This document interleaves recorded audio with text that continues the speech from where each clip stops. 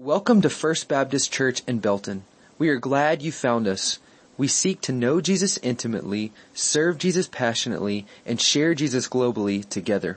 Thank you so much for joining us. We hope you enjoy today's message. When Gary was leading us in I Sing Because I'm Happy, there was a message that registered from my brain to my face that said, you need to show what you're singing. So I don't think I had been doing that to that point. It wasn't because I wasn't thrilled to be here, but the face just wasn't showing it, and so I started smiling then. Gary, thank you for reminding us. And when Kay sings about the resurrection, surely we know that it's a time to smile. We're grateful to God, and I'm glad to see you on this beautiful Lord's Day. Open your Bibles to James, the 4th chapter. The book of James, the 4th chapter. As we continue our series in the Epistle of James, the half-brother of Jesus, who wrote this incredible epistle, we have already made our way now to chapter 4. We'll soon be done with the book of James. Its message is entitled, or the theme is entitled, A Faith That Works. And 2 weeks ago, today, we were in the latter part of chapter 3, talking about the wisdom we need, the wisdom we so desperately need. And then today we're going to talk about tough words from the God of grace.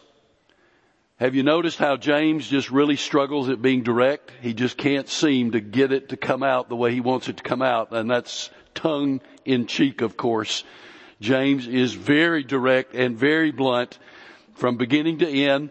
And yet he reminds us in the text that we'll read in a moment that we have a God of grace. And I am so thankful for the grace of our Lord Jesus Christ. And yet we find that it is possible to use mercy and shape up in the same sentence. And that's basically what James is saying in this text. Remember the grace of the Lord Jesus Christ, and now shape up and do what I'm telling you to do in this text. And so we're going to see those words now. We're going to ask you to stand one more time. Our tradition at First Baptist is to stand in the reading of God's Word. 12 verses, chapter 4. Here we go. What causes fights and quarrels among you? Don't they come from your desires that battle within you? You desire, but do not have, so you kill. You covet, but you cannot get what you want, so you quarrel and fight. You do not have because you do not ask God. And when you ask, you do not receive because you ask with wrong motives, that you may spend what you get on your pleasures. You adulterous people. Don't you know that friendship with the world means enmity against God? Therefore, anyone who chooses to be a friend of the world becomes an enemy of God. Or do you think Scripture says without reason that He jealously longs for the Spirit He has caused to dwell in us? But He gives us more grace. There's that word, grace. God's unmerited favor. He gives us more grace. That is why Scripture says God opposes the proud, but shows favor or gives grace to the humble. Submit yourselves then to God. Resist the devil, and he will flee from you. Come near to God, and he will come near to you. Wash your hands, you sinners, and purify your hearts, you double-minded. Grieve, mourn, and wail. Change your laughter to mourning and your joy to gloom. Humble your hearts before the Lord, and he will lift you up. Brothers and sisters, do not slander one another. Anyone who speaks against a brother or sister or judges them speaks against the law and judges it. When you judge the law, you are not keeping it, but sitting in judgment on it. There is only one lawgiver and judge. It's not me and not you. There is only one lawgiver and judge, the one who is able to save and destroy, but you who are you to judge your neighbor. And with all of that rolling around in our minds, you may be seated, and let's talk about this text for a few minutes. You read the text and we're reminded Christians aren't perfect people, are we? We are sinners saved by the grace of the Lord Jesus Christ, but we aren't perfect people. And James is really blunt. He talks about the God of grace, and we say praise the Lord for that. It means we aren't saved and cannot be saved by our good works or by our good behavior. We're sinners, every single one of us, saved by grace through faith in Christ and Christ alone. But James does have some strong words for us. So I've broken down the text into 3 parts. And the first part is the problem is stated. Verses 1 through 6 and then verse 11 and 12 clearly state the problem for us. So the problem is stated, and there are 6 problems that James talks about. So number 1 has 6 points, and quickly they are. First of all, fights and quarrels among us. Look again at verse 1. What causes fights and quarrels among us? What? You mean believers do not always get along? Husbands and wives don't always get along? Parents and children don't always get along? Brothers and sisters don't always get along? Church members and church members don't always get along? In a church that I pastored previously, which would have been many years ago, obviously, I had 2 deacons who had fallen out with one another, at odds with one another. And for the life of me, I don't know what about, because when I got there, it had already happened. And I'm sure somebody told me somewhere along the line, but it was so significant, I've forgotten it. And they would not speak to each other. They would not acknowledge one another. It's a smaller church, so a smaller deacon body made it more obvious, everybody knew it. Everybody in town knew it. They would not speak to each other. And I always found it fascinating when they would, when the deacons would come to the front to take the offering. That's the way we do it now. Guys come forward later. Well, they'd do it we'd do it at the first of the service there. So we're just about ready to start the service, and here come the deacons processing in. I always found it to be fascinating when one of those deacons would come down this aisle, the other one down that aisle, and they would turn and walk toward each other, and suddenly the realization came over them, I'm going to have to stand next to him this morning. And you could see it on their faces that it ruined their day, that they were going to have to stand next to each other, would not acknowledge each other, would not speak to one another, and ironically enough, because they were in the same pew, they would end up handing the offering plate. It would end up down on the other end. And, I touched the offering plate that he touched and that kind of deal. It was sad. I approached one of them. I was young and ignorant, so I approached one of them in hopes that their pastor could solve the issue. I was told within 10 seconds that my advice was not needed nor wanted, and that I could just get up and leave.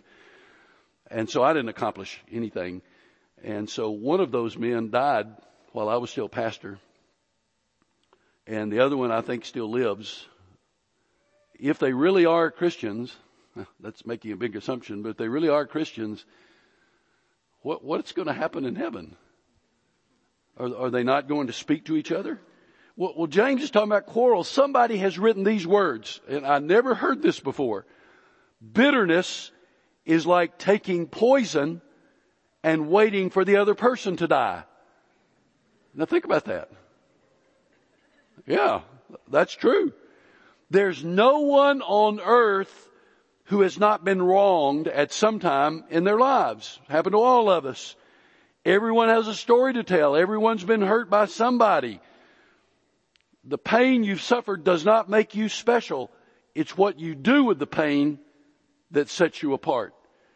And the old saying is, life can make you bitter or it can make you better. And bitter and better are spelled exactly the same except the second letter. One is an I and the other is an E. And you decide bitter or better. And James says fights and quarrels are among us, and that should not be.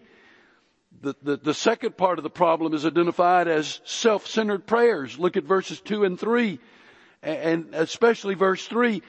When you ask, you do not receive because you ask with wrong motives, that you may spend what you get on your pleasures. I think verses 2 and 3 would be worth an entire sermon at some point, but not today. What could be sadder than self-centered prayers? And so that's what James is talking about. The problem is stated: fights and quarrels among you, self-centered prayers. Thirdly, worldliness. Verse 4, you adulterous people. My goodness, James actually said that about people who supposedly know the Lord. You adulterous people.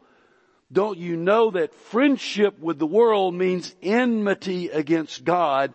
Therefore, anyone who chooses to be a friend of the world becomes an enemy of God. What does he mean, a friend of the world? Aren't we supposed to reach out to people? Of course we are, but what he is talking about here is a loss of our distinctiveness, a willingness to accommodate with the beliefs and the practices of the world to the point where we lose our distinctiveness as followers of Christ. And James lashes out and says, you adulterous people. Yikes. He's serious, isn't he? Be like the world. Compromise in order to get along. And we face that temptation so strongly today. A.W. Tozer wrote these words, so I want you to let it roll around in your mind and maybe take it home and think about it over lunch. But listen to what Tozer said. In every Christian's heart, there is a cross and a throne, and the Christian is on the throne until he puts himself on the cross. If he refuses the cross, he remains on the throne. Perhaps this is at the bottom of the backsliding and worldliness among believers today. We want to be saved, but insist that Christ do all the dying. Now, I had to read that 4 times. That was number 5. And I'm still getting my arms around that. But I think he nailed it on the head in regard to worldliness. Now, the fourth problem is pride, verses 5 and 6. He's describing a person who is simply filled with himself. A prideful person who basically is saying, I have no ongoing need for Christ. I have no ongoing need for Christ. Oh, I prayed a prayer when I was 10 years old, and I got baptized by Pastor Andy in the baptistry over here or over there or somewhere.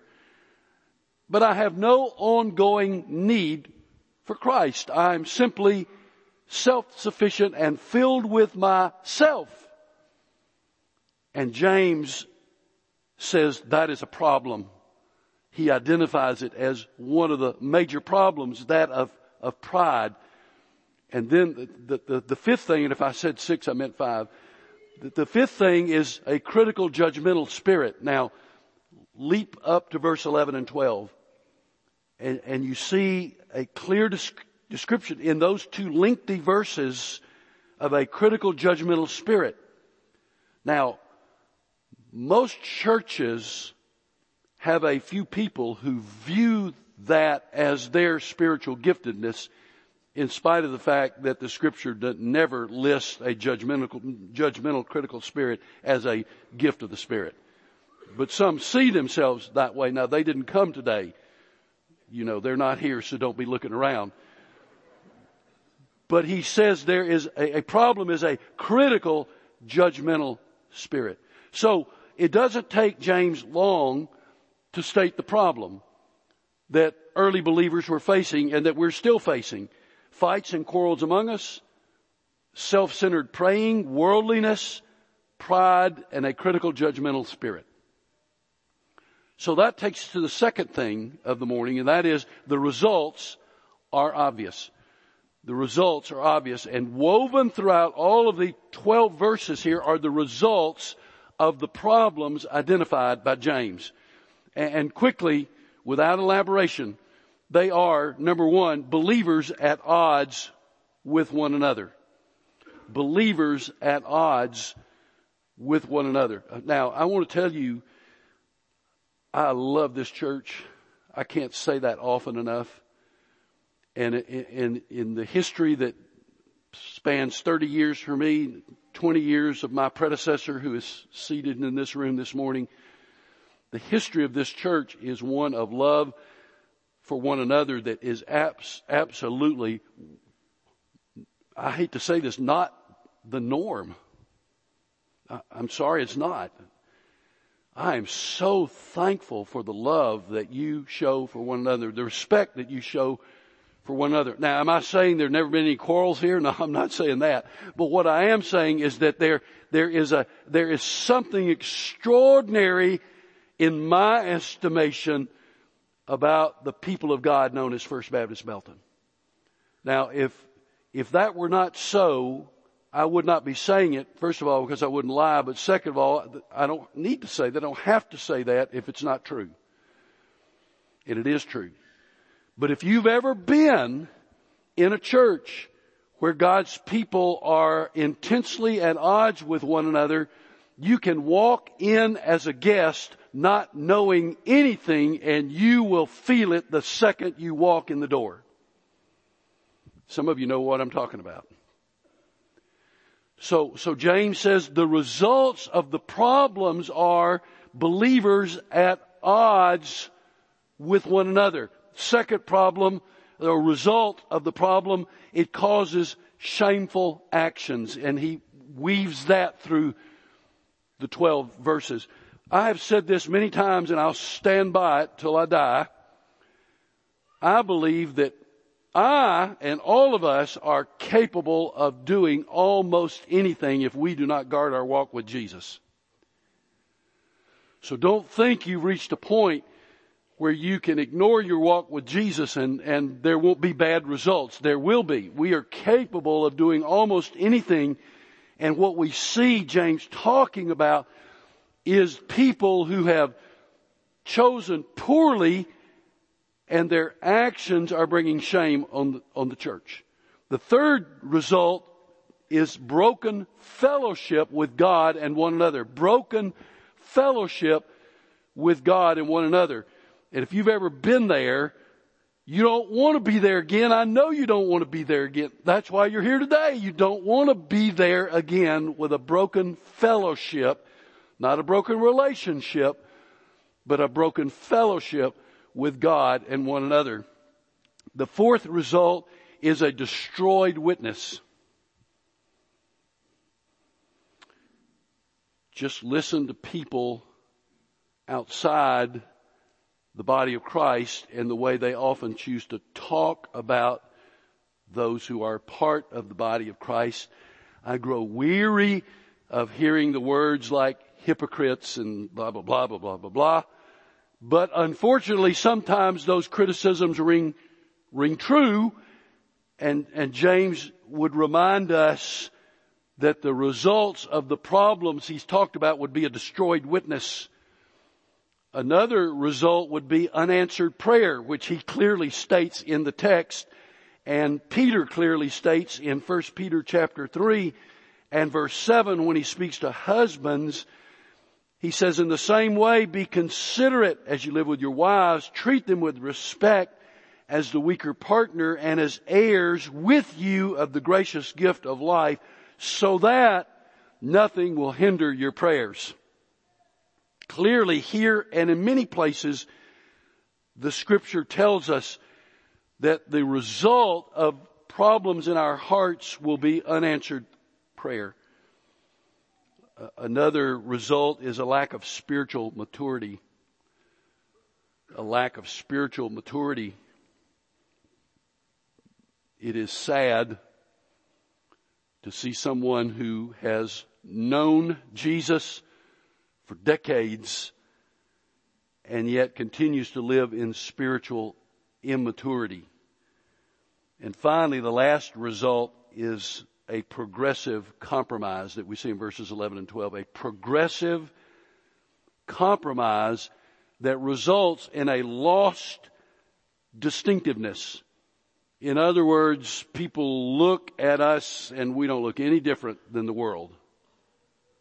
When we reach that point, we are in deep water spiritually speaking.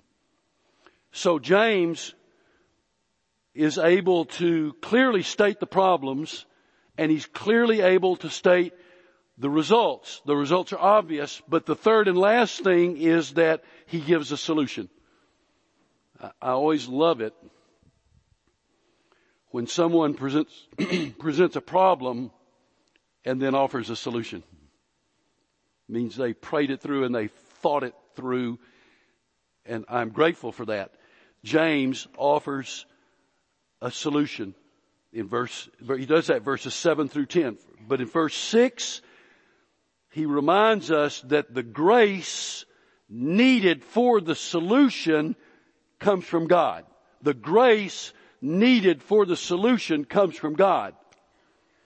And then in verses 7 through 10, it's almost, if you notice the way he writes it, it's like staccato. It's almost like military command. Just pop, pop, pop, pop, pop. Hup, 2, 3, 4, hup, 2, 3, 4. That's really sort of the way he writes in verses 7 through 10. I mean, it's like, here we go with this. Here we go with that. Pay attention to what I'm saying. I'm only going to say it once. You ever have a teacher who did that? James is doing that. Verses 7 through 10. So here's what he says. Here's a solution. I love the solution. First of all, he says, submit to God. Verse 7. Notice how he says it. Verse 7. Submit yourselves then to God. On the basis of all that I've laid out, of the problems I've stated and the results that are obvious, then submit then to God. For some, God is for Sunday. Then I'm in control Monday through Saturday. James says, let go of your pride. Quit fighting God. You are not going to win. You are not strong enough. You are not going to win. Therefore, say to God, okay, God, I submit. I will relax in you, and submission means obedience. Submit to God. You will not win if you continue to fight Him. The Bible will be our guide, and obedience will be the result of submission to God.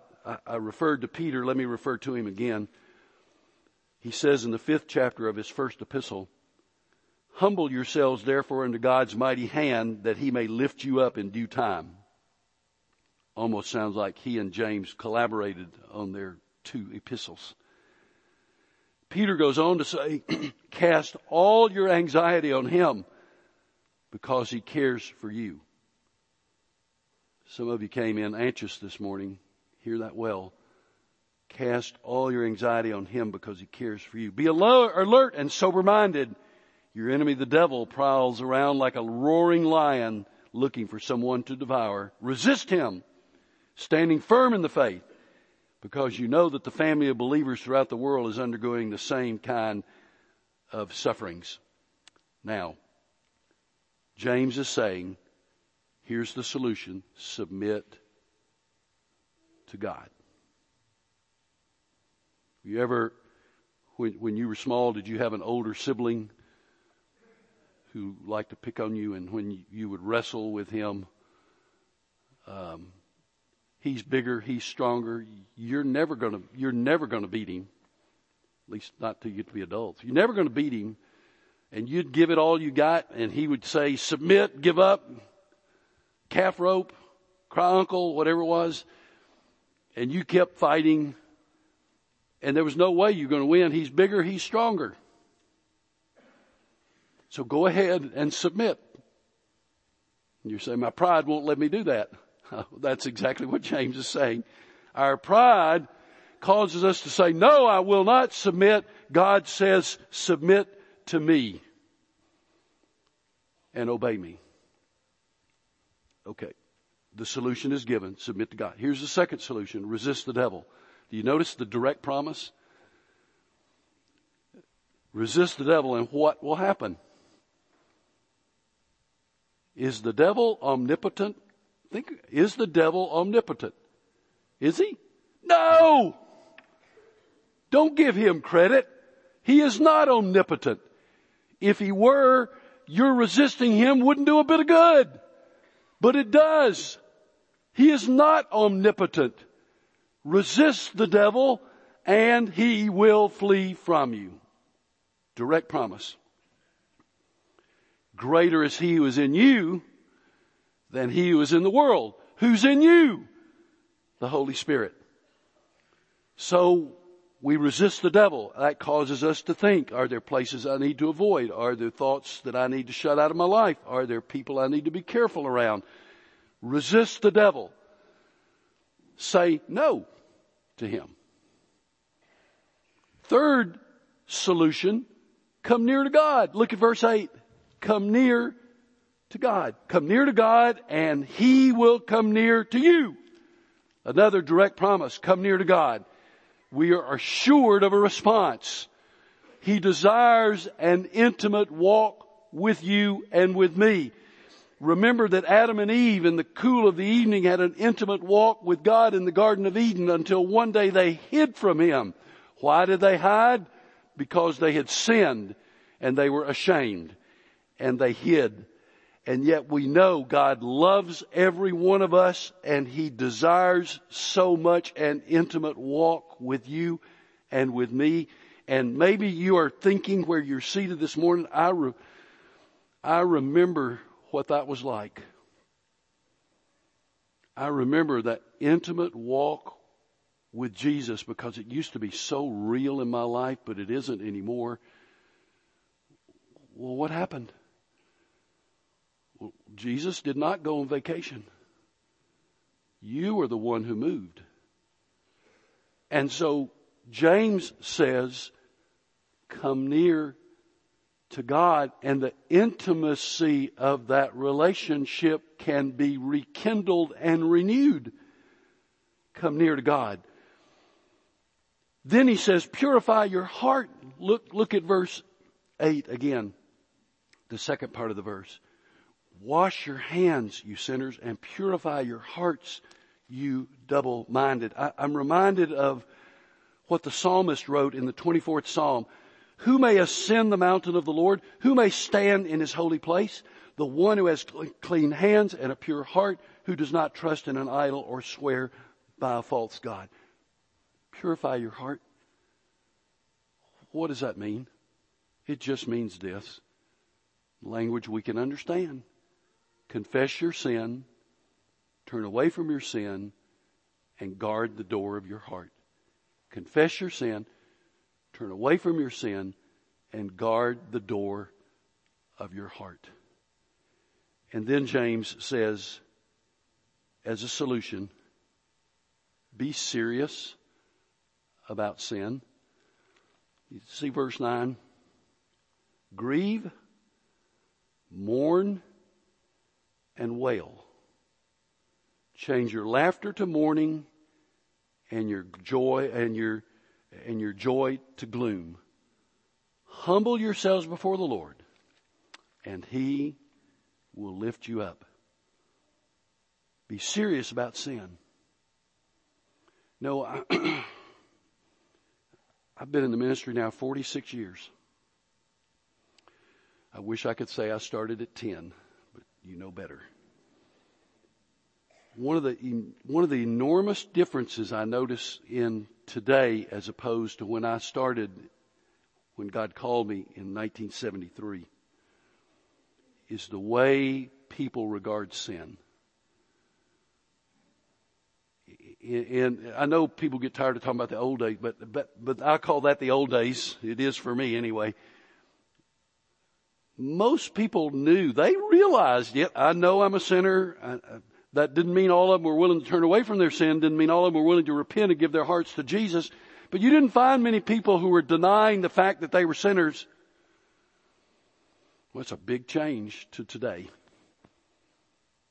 when most folks outside of Christ don't want to be reminded, don't agree, don't believe that they are sinners in need of a Savior. Our lives are to be marked by joy. Jesus said, I'm come that you might have life and you might have it to the full, or have it more abundantly, but there is no joy until there is sorrow, until sin has been confronted, confessed, and turned away from. So don't be light or flippant about sin. And we need to learn to treat our own sin more seriously than we treat the sins of well-known people. And finally, James says, humble yourself. Verse 10. Humble yourself. And what does he say? I will lift you up. God, you have the right to tell me what to do. So I humble myself before you. Now, I want to end with this. I want this to be the last thing that you think about this morning. When the text says, humble yourself and I will lift you up, I guess for a long time I thought what that meant was, well, God is going to lift us up high and lofty. That's not what it means. You know what it means? It means God reaches down and takes your face, your downtrodden face that is weeping because of your sin, that is confessing your sin, and God reaches down and He takes your face and He turns it up. He lifts you up so that your face is looking into His face. And when He lifts your face up, He says, I love you. I hear your prayer of confession. I see your tears of repentance. I love you. You are my child. That's what it means when He says, I will lift you up. I want you to leave today remembering that. Don't ever, ever, ever forget it. Maybe you remember doing that with your own children when they were weeping and confessing, and you took their little faces and you lifted them up and you said, Mama loves you, Daddy loves you, and I forgive you. And that's what God is doing. He's lifting our faces up and He's saying, you've humbled yourself before me. I love you. You're my child. I forgive you. Walk with me in the cool of the evening. Bow with me, please, for prayer. In a moment, Brother Gary will lead us in a song of invitation that we offer every Sunday, because we know that in a room with this many people, there's someone who needs Jesus. And if that person is you, and the Spirit of God is speaking to your heart right now, wooing, calling, drawing, I invite you to get up from your seat, come and place your hand in mine, and say very simply, Pastor, I need Jesus. And a member of our staff will be here to open God's Word, to share with you, to pray with you, that this day you can come into a personal saving relationship with Jesus. For those in this room, and that would be the vast majority, who've already made that decision, do the words of James resonate with your heart today? Or is there action that you need to take on what we've read in the text? If so, will you do serious business with God this morning? So, Father, I pray that you will have your will, your way in every heart here this morning, and that if there's 1, 2, 3, 4, or 5 here who do not yet know Jesus, that you will draw them irresistibly to yourself this morning, that they might come to know you as Savior and Lord. In your name I pray. Amen. God speaks to your heart. You come as we stand and sing. Thank you for listening. Please feel free to call the church at 254-939-0705 if you need prayer or if you need to talk with someone. We're here to listen, help, and encourage.